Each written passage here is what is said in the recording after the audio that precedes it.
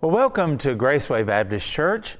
I'm so glad to be with you again, and to those of you who are our Sunday school teachers, I can't thank you enough, and I try to remember that every single week, that you're such a significant part of what we do in disseminating truth, getting the Word of God into people's lives. So thank you so much for listening to this lesson and kind of getting an idea of what I am talking about whenever I write the outline down. And also for any of you who are watching this because you are sick or out of town or something like that, and you want to keep up with the Sunday school class, good for you. I'm proud of you for doing that. We've tried to take January and talk about some things that will help you get set for the new year. Not that there's anything particularly new that you're going to learn. This is just kind of a reminder. Maybe it is new to some people, and that's always a good thing to teach on some of the basics. But it's also good to remind some of us who are older about some things we need to kind of prioritize or maybe reset or something like that. And today we're going to talk about that thing that so many people dread. We're going to talk about money. We're going to talk about stewardship.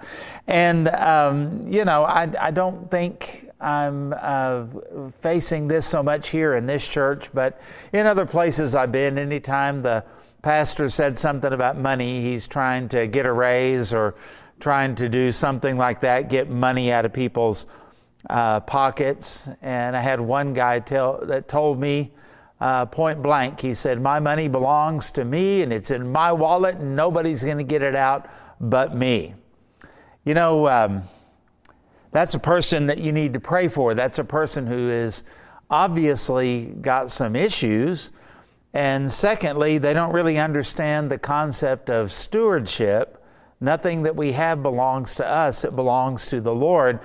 And you might be surprised when you say, "Nobody can get my money out of my wallet but me." Hang on to that. You might be just a little surprised by that. Well, I don't think that's the case here. And I'm not trying to do anything except teach the Word of God and to be a blessing.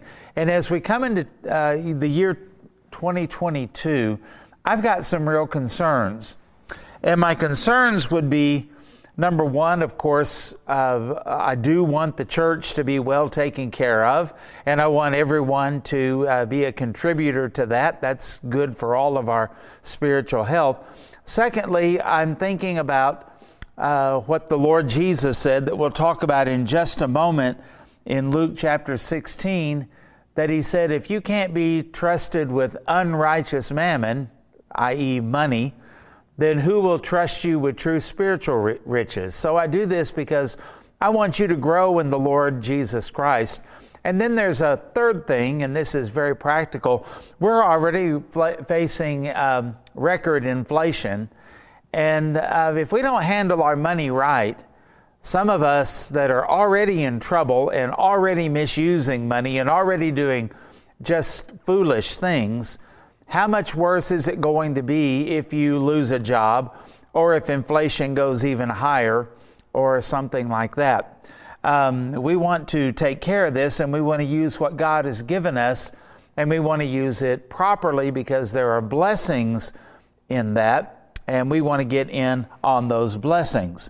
So as I introduce this, we'll be looking at various scriptures, not just one passage, and we're entitling it Stewardship Matters because it really does, and there are some matters we need to cover about stewardship if we're going to be true to what the Lord revealed to us in His holy word. So in Luke 16, the whole verse, one who is faithful in little is also faithful in much, and one who is dishonest in very little is also dishonest in much. In other words, it's an evaluator of who we are and what our character is. It doesn't build character, it reveals it. But he goes on to say, and this is what's really important, if then you have not been faithful in the unrighteous wealth, some translations say unrighteous mammon, meaning just money, earthly money, then who will entrust you with the true riches? And so it's not really about the amount of anything. Jesus said the bottom line is faithfulness. And he's trying to get across to our feeble minds, it's not on his end, it's on our end that we can't understand, that if you are unfaithful in small things of life and in small amounts of money, then he can't trust you with the bigger things in life or with the bigger amounts of money. Now, we don't want to go into the prosperity false gospel or anything like that. We don't want to make undue promises that if you will, send your money into me, then you'll, get 100-fold returned to you, or we'll leave that up to God. And we're not going to do any of the foolishness. I heard a guy say one time that if you'll send us 100 or 1,000 or something like that, we'll send you a pen with anointed ink so that every check you write with that anointed ink will come back to you, 10-fold, 30-fold, or even 100-fold. Just foolishness like that people buy into. But here's what we do want to do, regardless of that, is we want to be faithful. And what God gives us and the amount that he gives us, the resources or the, whatever influence in life that we have, if he wants it to be big, then it'll be big and we'll be ready for it. If he wants it to remain small, we won't really care, will we? Because if you don't mind, it doesn't matter, and we want to practice contentment. We just want to be faithful to God with whatever it is that we have. Some of you are being prepared now through the Lord's discipline for some big, big things. And the big things are not always big bank accounts, but they certainly could be. You might become a very influential person. Have you noticed some people, they walk into a room and everybody pays attention to everything that they do. They pay attention to how they dress or how they talk or expressions that they use, and they start copycatting them. Some of you are people that are destined for great influence, and the key is, are you going to use it for the glory of the Lord Jesus Christ? Some of you are going to have positions, maybe in the church or maybe in the secular world, that are going to be very, very influential, and the key is, will you be faithful, or is it going to change you or tempt you to kind of drop the ball and live your own life apart from the things of God? So God is getting you ready for this, and he does it by testing you in the little things. Isn't that what Jesus is saying? And so when you're faithful in the little things, then he'll make you faithful over much. At least the potential is there if he so chooses. And also he tells us that the way we handle our finances is kind of the ABCs of life. If you can't get that right, you're probably going to struggle in most everything. Now, he didn't say, again, anything about the amount. He didn't say that if you make X number of dollars a year, that's the sign of God's blessing. Because a lot of pagans and a lot of ungodly people make a lot of money, but they're not faithful with it either, are they?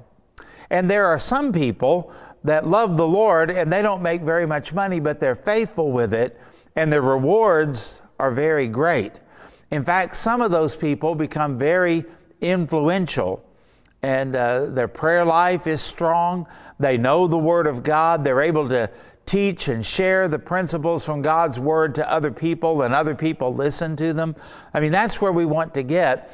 And even to the point that if God wanted to make you a billionaire, he would do it because he could trust you with it and because you are a contented person. So all that to be said, I know I kind of overdid it there. Evaluate yourself and think about this. Are you a faithful person, not just in the financial realm of your life, but in everything? Is that really your desire to honor the Lord? That indeed is the bottom line. So this is a key to spiritual growth, wisdom, the application of those kind of things, all of that. So let's just move on, okay? Number one, money is not your security. Money is not your security. Proverbs 3, 5, and 6. You know this verse. Trust in the Lord with all your heart and lean not on your own understanding. In all your ways, every part of your life, acknowledge Him, and He shall direct your paths. In other words, the bottom line is, are we trusting God? And there's this tendency to think that I'd be set and secure if I just had a certain amount of money or enough money. And the hard thing is that so often we find people that kind of forget God whenever things get good in their life. Now, there are some people, conversely, that only think about God when things get bad in their life, economically or whatever. And so the Lord, because He wants fellowship with you, He may allow you to go through some financial downturns so that you'll begin to trust in Him because, well, you don't have anything else. The arm of flesh will fail you, the old hymn says, and that's when we find it out. So the Lord also is training us so that if He does put more into our lives, that our trust factor is not shifted from God to money. That our trust factor doesn't go from praying to the Lord and saying we're turning to You because we have nowhere else to turn, to, well, now we've got all of these options and we can settle back and we can take it easy.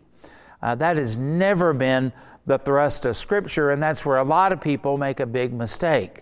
I'll just retire, take it easy, move somewhere off of the place where God has called me from so that I can just enjoy life. And we've seen so many people ruin their lives and ruin their families and not finish well. And I do want you to be able to retire, and I do want you to be able to have enough money to take care of your needs during that time, but I don't want you to forget the Lord, and I don't want you to fumble the ball at a time when you should be crossing the goal.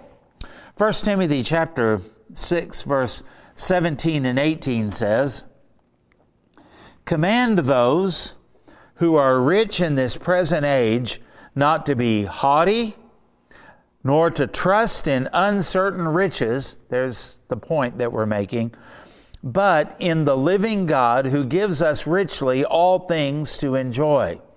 Let them do good, that they be rich in good works, ready to give, willing to share." And so the Bible doesn't condemn being rich or being well off. It just condemns the fact that we don't trust in God. We have this tendency. The Israelites were even warned before they got into the Promised Land to be careful that when you get into the Promised Land and you are taking over these towns and these cities and the real estate there, that you don't forget about God when you get fat and sassy. And that's the tendency that a lot of us have. I've made this statement several times preaching recently. How often do you think 21st century Americans pray, "Give us this day our daily bread"? We just expect to eat, and we eat too much, and we eat the wrong things because we live in a land that is so plentiful, and that is by the blessing of God. Think about that. And so when we are not trusting in God, but we're trusting in our economy, or we're trusting in our abilities to earn money, or we're trusting in whatever it may be, that is a danger point for us. Rich or poor, that is a danger point for us. And so take the word of the Lord literally and take it seriously here, that we've got to handle our money right. It's not a sin to be wealthy. It's not a sin to be poor. It's not a sign of a great walk with God if you are wealthy. And it's not a sign of maybe compromise or sin if you don't have a lot of money. That's never brought up again as the issue in the Word of God. But your trust is where it really matters. And when the Bible talks about the love of money being the root of all evil, some people say, well, money is the root of all evil. Well, that's not true at all. The love of money is the root of all evil. And in any kind of sinful activity, you can look at it, and somehow in that, somebody's making some money, and that's a big motivator for them. We don't want to fall into that trap because we want to be lovers of God, lovers of truth, lovers of the church, lovers of people, and we don't want to be haughty, and we don't want to trust in uncertain riches. More than one millionaire has ended up broke when they should have been secure the rest of their lives. More than one pro athlete has made multi-millions of dollars in the NFL, and they end up bankrupt later on. Riches are just uncertain. We just don't know what they're going to do. And so our trust must be in the living God. He's the one that's going to take care of us. And so we've got to live on God's economy. And that means we follow His principles and we trust Him. And a part of trust is obedience to the Lord. And so we are safe and we are secure as God's children, no matter what the economy does, no matter who the president is, no matter what the Federal Reserve does, no matter what the stock market may do, God is going to take care of His children. And I love it when David said, I've been young and now I'm old. I can identify with that. Some of you can too. And I've never seen the righteous forsaken or their seed begging for bread. Why is that? God takes care of His people. He takes care of His sheep. He's a good shepherd. And you may not have all you want, but you will certainly have all that you need. And so our trust must be in the Lord. So there's a good place just to check yourself out. Do you feel more secure, happier, better, peaceful when your bank account balance is high, more than you do when it starts getting a little low? Do you feel better when the stock market is going up and your 401k is going up? Do you get a little anxious when it starts going down? Those are just red flags from the Holy Spirit that our trust may not be in the right thing and or the right person, I guess I should say, and that would be the Lord. So that's the first place to check yourself out. Now, number 2, understand this. Boy, this is something that Congress can't figure out. This is something that the average American can't figure out, and that is debt, D-E-B-T, has a downside. Now, the Bible never calls it a sin, so don't go there. We don't want to say less than what the Bible says, but we don't want to say more than the Bible says either. In Proverbs chapter 22, verse 7, it says, "The rich rules over the poor, and the borrower is a servant to the lender." Now, sometimes people would go, how can that be? The borrower is servant to the lender. Is this just some ancient thing that might have been true in Solomon's day? Well, let me just ask you a question. How flexible are you in making your car payment? How flexible are you in making your credit card payments? You say, well, I don't want to pay late fees. Okay, then they tell you when to make those payments. And I've known people that would pay their Visa bill and then wouldn't have money for food. That doesn't sound very freeing to me. I've known people that have been so maxed out in their credit cards, or they bought a car that they couldn't afford, and the number of payments that they have is huge. And they don't have money for Christmas. They don't have money for love offerings. They don't have money to help out somebody who is struggling. They don't have money to help out their children when they lose a job or something like that. So I'm going to ask you, who masters who? And it sounds like, MasterCard really is the master in this situation. And not only that, but they tell you when to pay, and they tell you how much to pay, and they can enact penalties if you don't or if you are unable to pay. That doesn't sound like a really great life when you think about all of the implications of it. And that's why the Bible tells us that. The rich rules over the poor. They're in control of things, in other words. And the borrower is a servant to the lender. Even if it is a family member that you owe to. In fact, I'm going to go ahead and say sometimes that can be the absolute worst, right? Because if they loan you, let's say $500, then they watch you.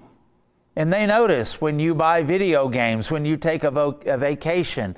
They notice when you go out to eat, and they're thinking, man, if you didn't have enough money and you needed my money and you haven't been able to pay me back, how dare you go on the vacation or buy the video game or go out to eat?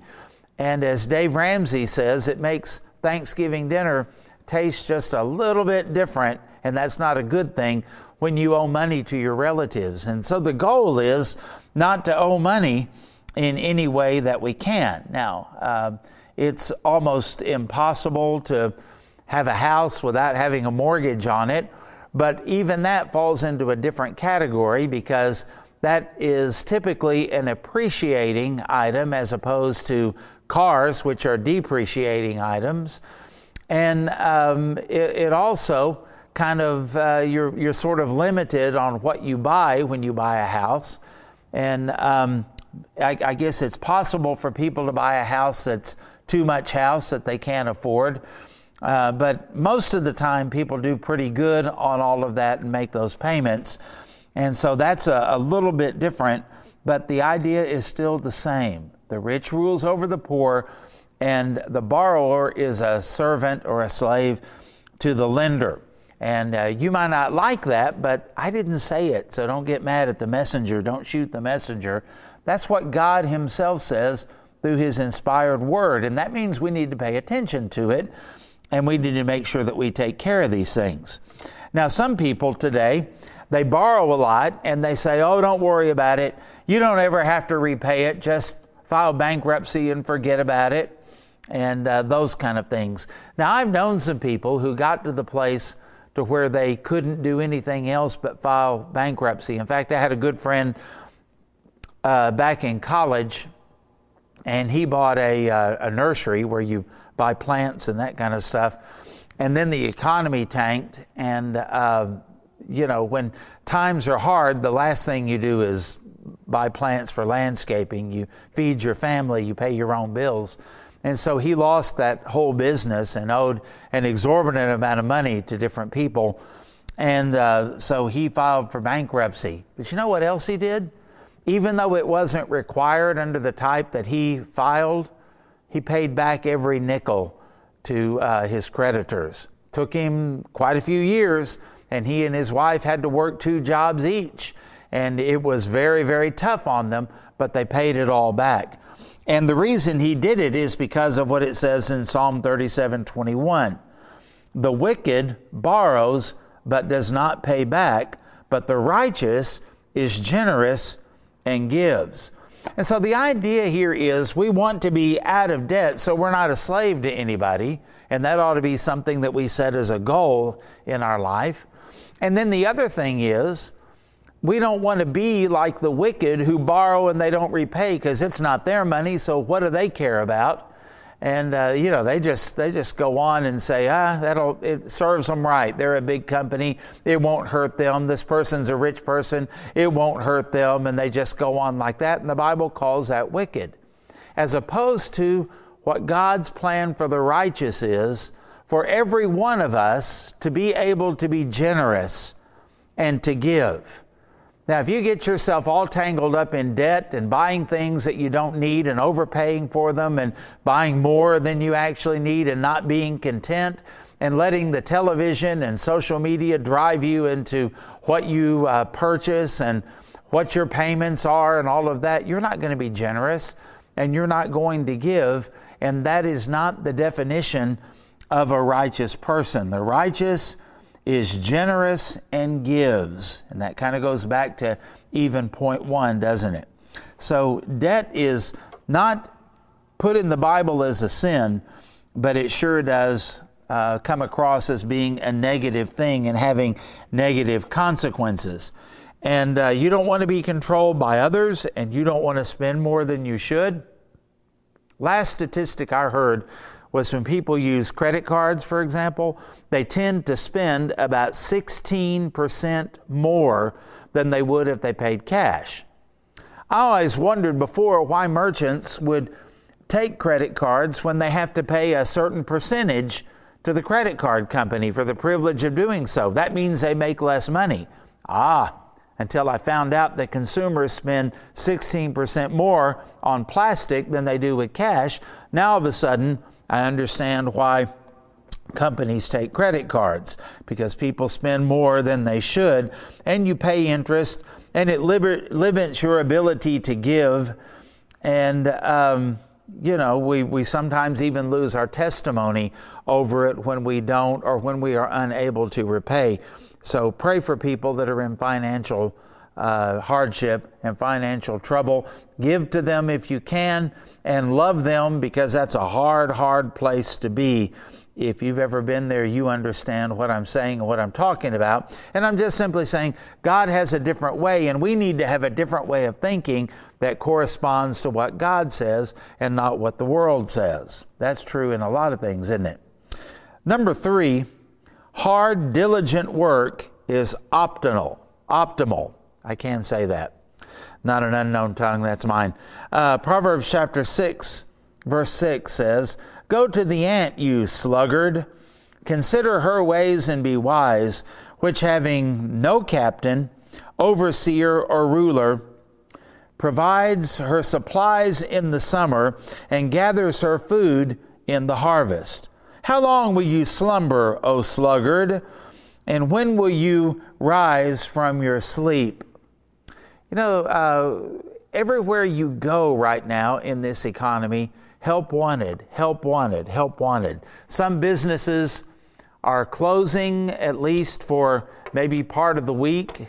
There are some days some businesses aren't open. Maybe they've cut back on their hours of availability. And you ask them why? Because we can't get enough workers. What's going on? Well, there are different reasons. COVID makes a big difference on that. When you have a significant number of people that are sick or afraid of passing on that disease, they stay home, they quarantine like the government recommends that we do. What does that do? Well, then they're not in the workforce. That's a big problem. But there are also some people, and I'm glad they're a minority, but there are some who just say, why would I want to go to work when the government will pay me and I can stay home? And we don't want that kind of thing either. That's not the way the Bible says that things ought to be. We are supposed to work for what we get. In fact, Proverbs 12:11 says, "Whoever works his land will have plenty of bread, but he who follows worthless pursuits lacks sense." That's not a very nice way of putting it, is it? And yet that's exactly what the Bible says. We're made to work. Now, that doesn't mean that you can't retire. That doesn't mean you can't be on disability. That doesn't mean that it's wrong to inherit money or anything like that. That's not his point. He's talking here about the person who is just simply lazy and wants to live off of everyone else.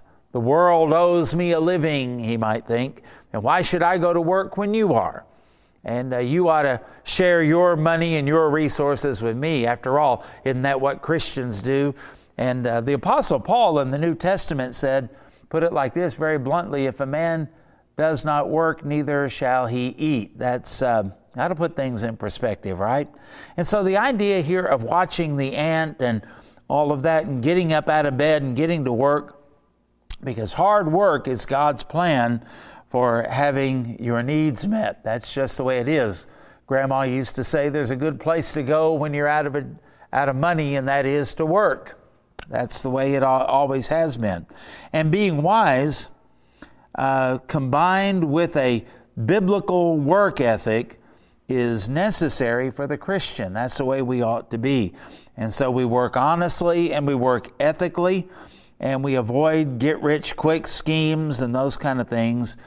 And we remember that there is a difference between someone who can't work as opposed to someone who won't work. And we always want to make sure we make that distinction. Number 4, pardon me, generous giving is to be a priority. No matter what the economy is, no matter what your situation is, no matter what is going on in the world, we don't ever want to compromise on being a generous giver. Now, we all could probably do a little better. Sometimes we look at the multi-gazillionaire, and they gave $150,000 to this charity or this foundation or this church, and we go, wow, isn't that wonderful? Except sometimes you look at that and you go, that's about like you buying a biscuit for breakfast at Chick-fil-A.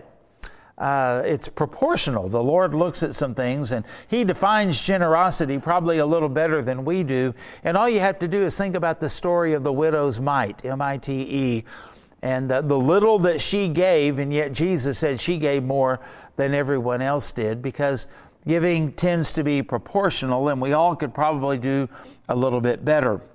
In the book of Proverbs again, chapter 3, verses 9 and 10, honor the Lord with your possessions. And the key in that verse is honor the Lord. That's the key to life, isn't it?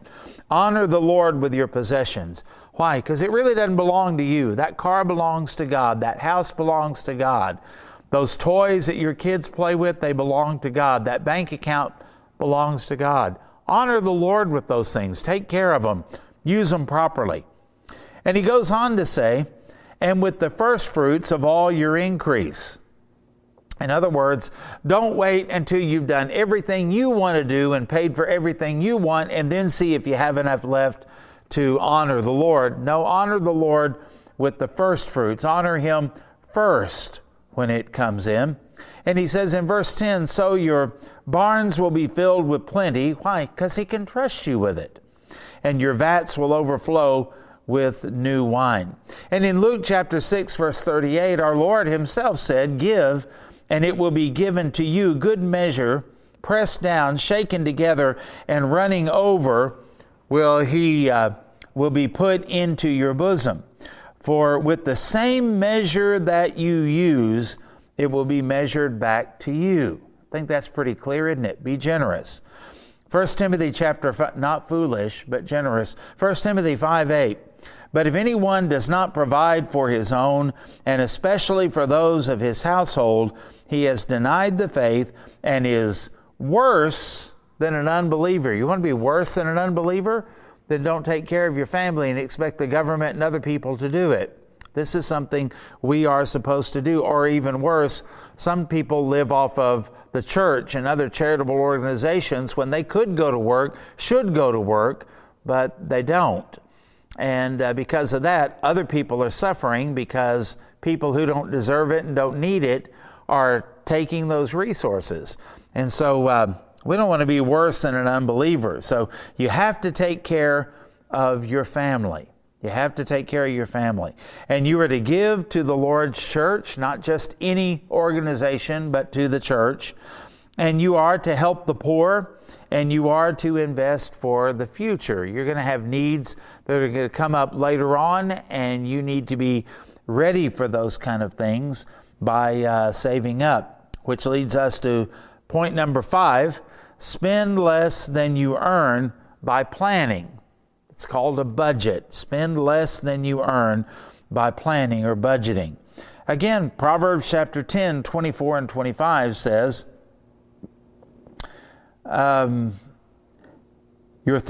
four things on earth, are small, but they are exceedingly wise. What are these things that are small yet wise?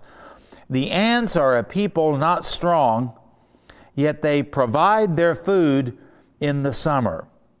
Okay, we won't go into the other things, but the ant. Go to the ant, you sluggard, we're told. The ants are held up as being something that is little and yet mighty at the same time. They are things that the Bible holds up as being wise because we could learn from them. They're always working. Have you noticed that? Always moving, always working. And they work together. That's a good thing. And they work hard. Sometimes you see an ant carrying something that's bigger than he is. And yet they do it. They're very diligent in what they do. And so the Bible says we ought to look to the ant.